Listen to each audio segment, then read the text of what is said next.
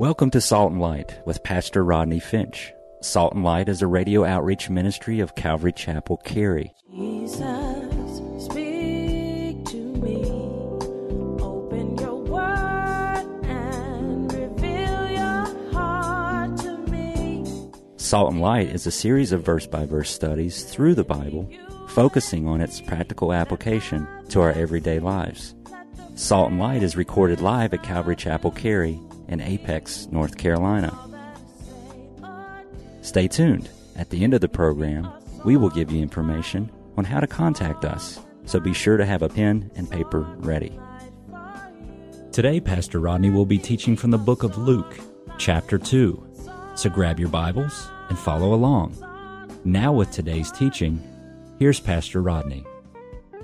If you were with us last week, you know that we began with the Christmas story there in Luke chapter 2. Were you with me last week? Just by show of hands. Just by show of hands. Good, that's most of you. And we were talking about the Christmas story. Go ahead and look at chapter 2, right about verse 1, as we talked about a decree that went out from Caesar Augustus that all the world should be taxed. And so we find in verses 1 through 7 that all the world packed up their bags and they headed to their hometown to be registered. And Mary and Joseph, they also moved to their hometown to be registered. And when they arrived in Bethlehem, they looked for a hotel. But in verse 7, you can go ahead and peek at that, there was no room in the inn. And so Mary finds herself giving birth, are you listening, to the Savior of the world in a barn. The Bible tells us that she brought forth in verse 7. She brought forth. It indicates in the Greek language that Mary by herself brought forth. No OBGYN doc, no midwife, no help. Mary brought forth the Son of God, Jesus, and wrapped him in swaddling clothes and laid him in a manger. Last week, I read you a quote from Max Lucado, and I like Max Lucado. I think he's very insightful, and I think he's a great writer. And I ran across this statement again by Max Lucado, and I love this statement, as listen closely, as he looks into the scene of the baby resting in the manger. And he writes this: "Rest well, tiny hands, for though you belong to a king, you will touch no satin, own no gold. You will grasp no pen, guide no brush. No, your tiny hands are reserved for works more precious, to touch a leper's open wounds, to wipe a widow's tears away, to open the eyes of the blind, to make straight the lame, to claw the ground of Gethsemane. Your hands, so tiny, so tender, so white, clutched tonight in an infant's fist. They aren't destined to hold a scepter, nor to wave from a palace balcony. They are reserved instead for a Roman spike that will staple them to a Roman cross. Sleep deeply, tiny eyes. Sleep while you can, for soon the blurriness will clear and you will see the mess we have made of the world. You will see our nakedness, for we cannot hide. You will see our selfishness, for we cannot give. You will see our pain, for we cannot heal. O eyes that will see hell's darkest pit and witness her ugly prints, sleep, please sleep. Sleep while you can. Lay still, tiny mouth. Lay still, mouth from which eternity will speak.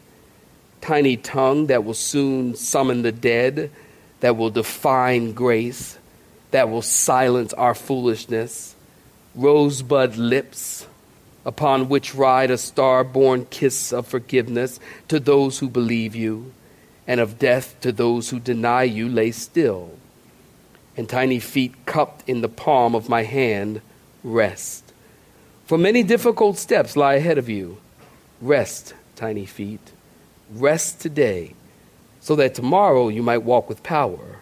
Rest, for millions will follow in your footsteps. I like that. Insightful. Well, this morning, we turn our attention from Mary and Joseph and the babe in the manger to the shepherds. I've actually titled this sermon, I cleverly titled this sermon, The Shepherds. I worked on that one all week. What can I title this sermon that will be clever and interesting? The Shepherds. If you're taking notes, I'm going to give you 8 points this morning, all beginning with R. That's another clever thing I did. All these points begin with R.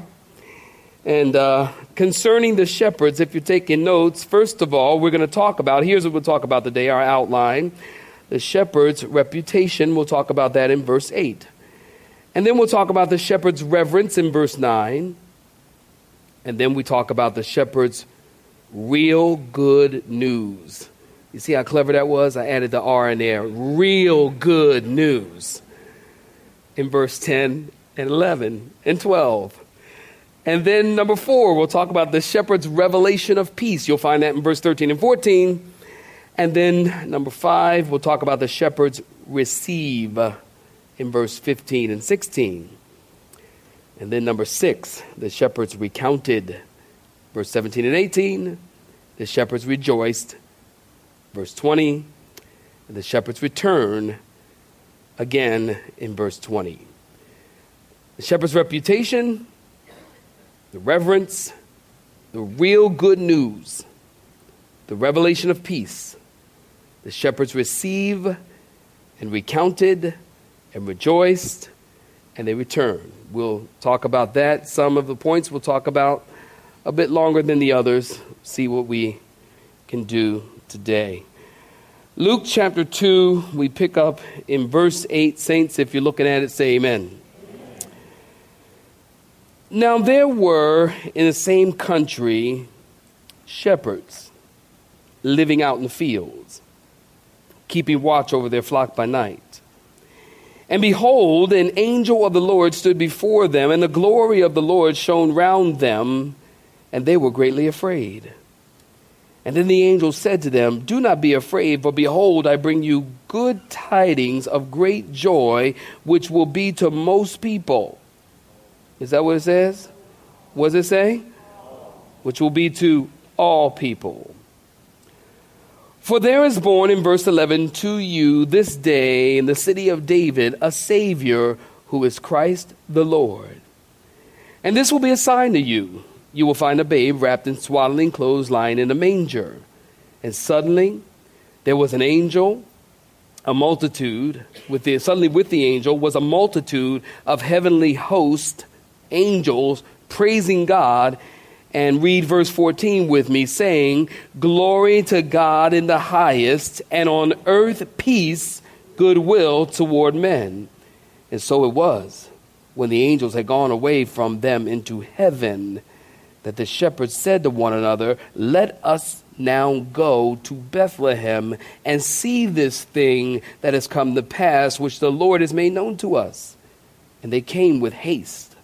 And they found Mary and Joseph and the babe lying in the manger. And when they had seen him, they made widely known the saying which was told them concerning this child. And all those who heard it, they marveled at those things which were told them by the shepherds. But Mary kept all those things and pondered them in her heart. And then the shepherds returned. And what were they doing? Somebody help me. Glorifying and praising God for all the things that they had heard, the things they had seen, as it was told to them. Saints, stop right there. Give me your attention. Did you know the Bible has a lot to say about shepherds? Did you know that the first profession, listen, give me your attention, the first profession or the first occupation recorded in the Bible is that of a shepherd? We find it in Genesis chapter 4, right about verse 2. The Bible tells us that Abel was the first shepherd recorded in the Bible. And then we have in Genesis chapter 12, verse 16, Abraham was a shepherd. Did you know In Genesis chapter 29, verse 9, interesting, it tells us that Rachel was a female shepherd. She was a shepherdess. And then Jacob was a shepherd. We find that in Genesis chapter 30. And we all know Moses was a shepherd. We find that in Exodus chapter 3, verse 1. And then we know that Rodney was a shepherd. We find that in Rodney 1:1. It's in there. There are over 200 mentions. The Bible has so much to say about shepherds. We could keep you here for an hour. There are over 200 mentions of the word shepherd in the Bible. Point number one, the shepherd's reputation. Listen, a shepherd was the last person you would expect God to appear to. Shepherds in Jesus' day, listen close, were considered an outcast in Jesus' day. Jewish law declared shepherds as unclean, and they were looked at with suspicion. When shepherds were around people, people would lock up their things because things tend to disappear when shepherds were around. Shepherds were not permitted to give testimony in a court of law because their word was considered untrustworthy. Shepherds didn't have much contact with people because they lived in the fields. So I'm sure that as these shepherds are in the field and the angel shows up and he just appears from nowhere, because the shepherds knew how people thought of them, and the shepherds understood their reputation in the community. The angel showed up, and the shepherds probably said, listen, I didn't do it. It wasn't me. I wasn't there. Because they had a bad reputation. Now, if you've been around here at Calvary Chapel, you know this. Remember I told you some time ago that in the temple, get this, in the temple, there was a racket going on. There were these temple priests who were kind of sacrifice or lamb inspectors. And when the people would come to Jerusalem from all over the Roman Empire, they would come to celebrate the feast in Jerusalem. They would have to bring a lamb as an offering. So you have these lamb inspectors who would be there as the people would come from far away with their lamb, and they would bring it to the temple. They would give it to the inspector. The inspector would look at the lamb, and he would inspect the lamb, and he'd go, oh, yeah, looking at the lamb, open up the mouth, look under the legs, look under the body, and then he'd go, oh, yeah, well, there's a spot. There's a spot. Oh, excuse me, miss, there's a spot right there on this lamb.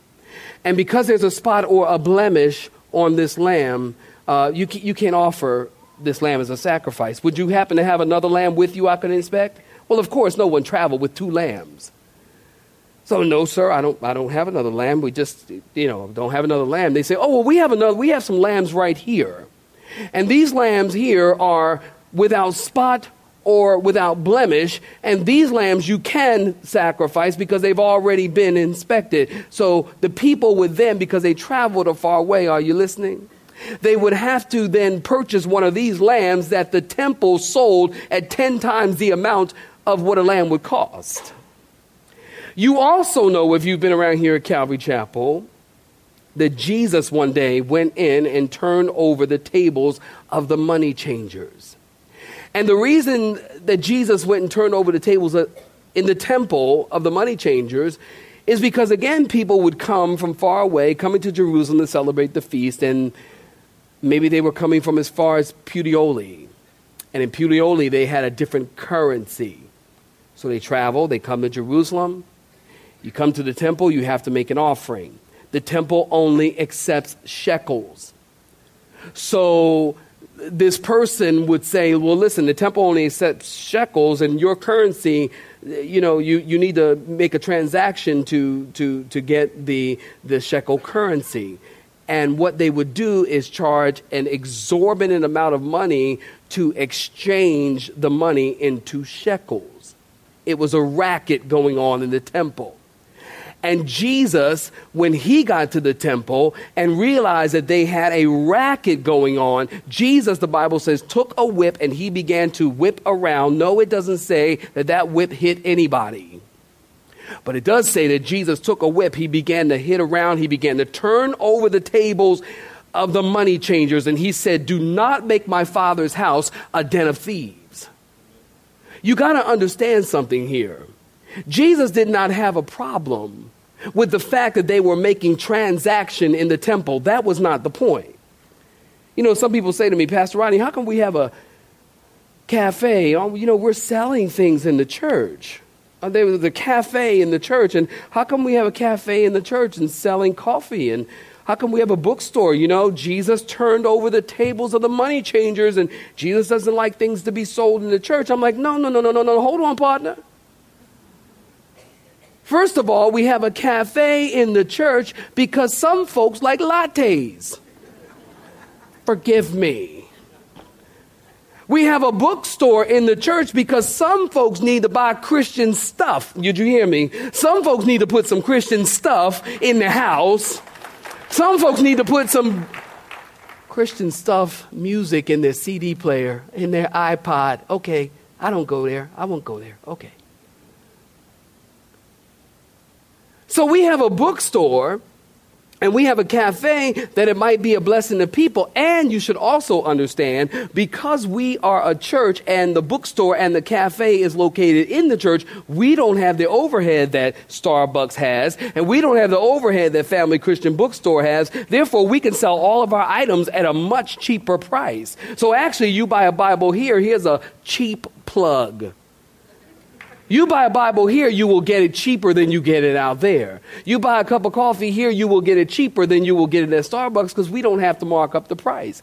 God does not have a problem with transaction in the church. The problem Jesus was having was that the people were being taken advantage of in the church. And the leaders who were supposed to be leading the people to God and introducing people to God and helping people to understand who God is and clearing the way so people could come to God were hindering people by ripping them off. Do you understand? And that's why he turned over the tables and the money changers. It is also interesting, get this, that many scholars believe that these shepherds who were watching the sheep in the field, that this field was located right near the temple. So then those sheep that they were raising, the ones without spot or blemish, were being raised like right next door. And so these temple people would just go and get a bunch of sheep, or the shepherd would just bring them over, and they would be being sold at an exorbitant amount of money. So God doesn't have a problem with transaction in the church. He has a problem with people being taken advantage of. I do find it also interesting, saints, listen to this. I find it interesting, as I said, that these shepherds to be the same shepherds that provided the temple with its lambs for sacrifice. But I also find it interesting, get this, that the guys who took care of the lambs, the shepherds, the guys who took care of the lambs that were to be sacrificed, were the first ones to see the Lamb of God that was to be sacrificed. Things that make you go, These shepherds who were raising lambs to be sacrificed were the first ones to see the sacrificial lamb, Jesus. Another thing I find interesting is that although these shepherds had a very bad reputation among the people, Jesus himself comes along, and in John chapter 10, he says, I am the good shepherd. I find it interesting that Jesus would call himself a shepherd, even though shepherds had a really bad reputation. Jesus said, I am the good shepherd who lays his life down for his sheep. Let's move forward. Point number 2, the shepherd's reverence. Go ahead and look at verse 9 in your Bibles again. So the angel shows up, and the angel says what angels always say when they show up. Search the Bible. Every time. Whenever angels show up anywhere, the very first thing out of their mouth is, fear not. Why? Because if an angel shows up in your bedroom, can I get a witness? Anybody know what I'm talking about? Let me tell you, if an angel show up in my bedroom, first thing that's going to happen, what? I'm going to freak out and start fighting. No, I'm just kidding. You're going to be fearful. So the angel shows up and he says, he says, fear not. And these shepherds, they obviously had a reverence and a respect as they listened to what the angel had to tell them. Point number 3, let's move forward. The shepherds' real good news. Look at verse 10 through 12 again in your Bibles. Notice the angel says, you don't need to fear, because I'm coming to you to bring you good news of great joy, which is for all people. Today in the city of David, a Savior, would you underline that in your Bible? A Savior has been born. Christ, underline that. The Lord, underline that. I have you underline that because what we have here, ladies and gentlemen, is a triple title for Jesus. Savior. He will save people from their sins. Christ means anointed one. You might want to write that down. And Lord speaks of the divine nature, the Redeemer, the Messiah, Yahweh. It's good news and great joy for all people. Aren't you glad? Aren't you glad about it that he says it's for all people? Are you glad about it? For all folks. Not for some. Not for a certain caste. Not for a certain group. Not for those who live on the right side of the tracks. But it's good news, it's great news for all people that God, listen to me, would leave his throne in heaven and take on flesh and become a man and to live on this earth and to walk among the disciples for 3.5 years and then to go to the cross. That's good news. God becoming man. We call that the incarnation. It was Martin Luther who called it the enfleshment. I like that, the enfleshment. That God took on flesh. There's this one guy by the name of J. Robert Oppenheimer, and he said the best way to send an idea is to wrap it in a person. The best way to send an idea is to wrap it in a person. So what we have here, ladies and gentlemen, is we have royalty clothed in rags. Majesty emerging in the midst of the mundane. Eternity stepping into time. And the most prominent event of all of history being noticed by no one but a handful of outcasts. Look at verse 12 in your Bibles. And this is a sign: you will find a babe wrapped in swaddling clothes lying in a feeding trough. Lying in a feeding trough. Very interesting. Isn't this just like God? The first to hear the great message of the good news. Isn't this just like God? The first to hear the great message of the good news is the lowest in culture, is the lowest in society and life. God comes to the lowest first. Would you not think, probably us, we might go to the president, go to the king, go to an ambassador to bring this great news? No, God goes to shepherds. Why? Why did God do it this way? Well, I think, listen, God wanted to be clear. Saints, listen. God wanted to be clear that his love does not discriminate based on class, wealth, or social standing. God does not respect kings more than hourly workers. God does not value priests and pastors more than people in the pews. God does not show favoritism. God does not have preferential treatment for one group over another. Every man must come to Christ the same way. I don't care who you are or where you're from, how much money you have or how much money you don't have. We all come to God on the same basis. Aren't you happy about that? We all come to God.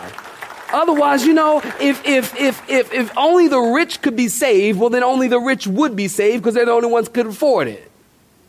But God didn't make it that way. Everybody must come by faith in Jesus and faith alone. We got to move forward. Point number 4, the shepherd's revelation of peace. Notice in verse 13 and 14.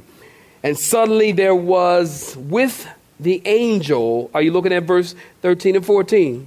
If you're looking at it, say amen. Amen. Suddenly there was with the angel a multitude of angels. I mean, stop and think about that. The shepherds are already freaked out. They already are freaked out. They're freaked out because they're talking to one angel. And then all of a sudden, listen, the implication is the lights come on and there is a multitude of angels. You have been listening to Salt and Light, a radio outreach ministry of Pastor Rodney Finch in Calvary Chapel, Cary, located in Apex, North Carolina. Join Pastor Rodney Monday through Friday at this same time. For information regarding service times, you can contact us at 1-800-293-0923. That's 1-800-293-0923. Or you may listen to today's broadcast in its entirety by visiting the media library on our website at cccary.org.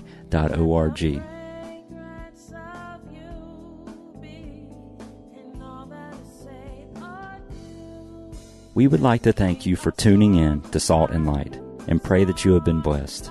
Until next time, may you be salt and light.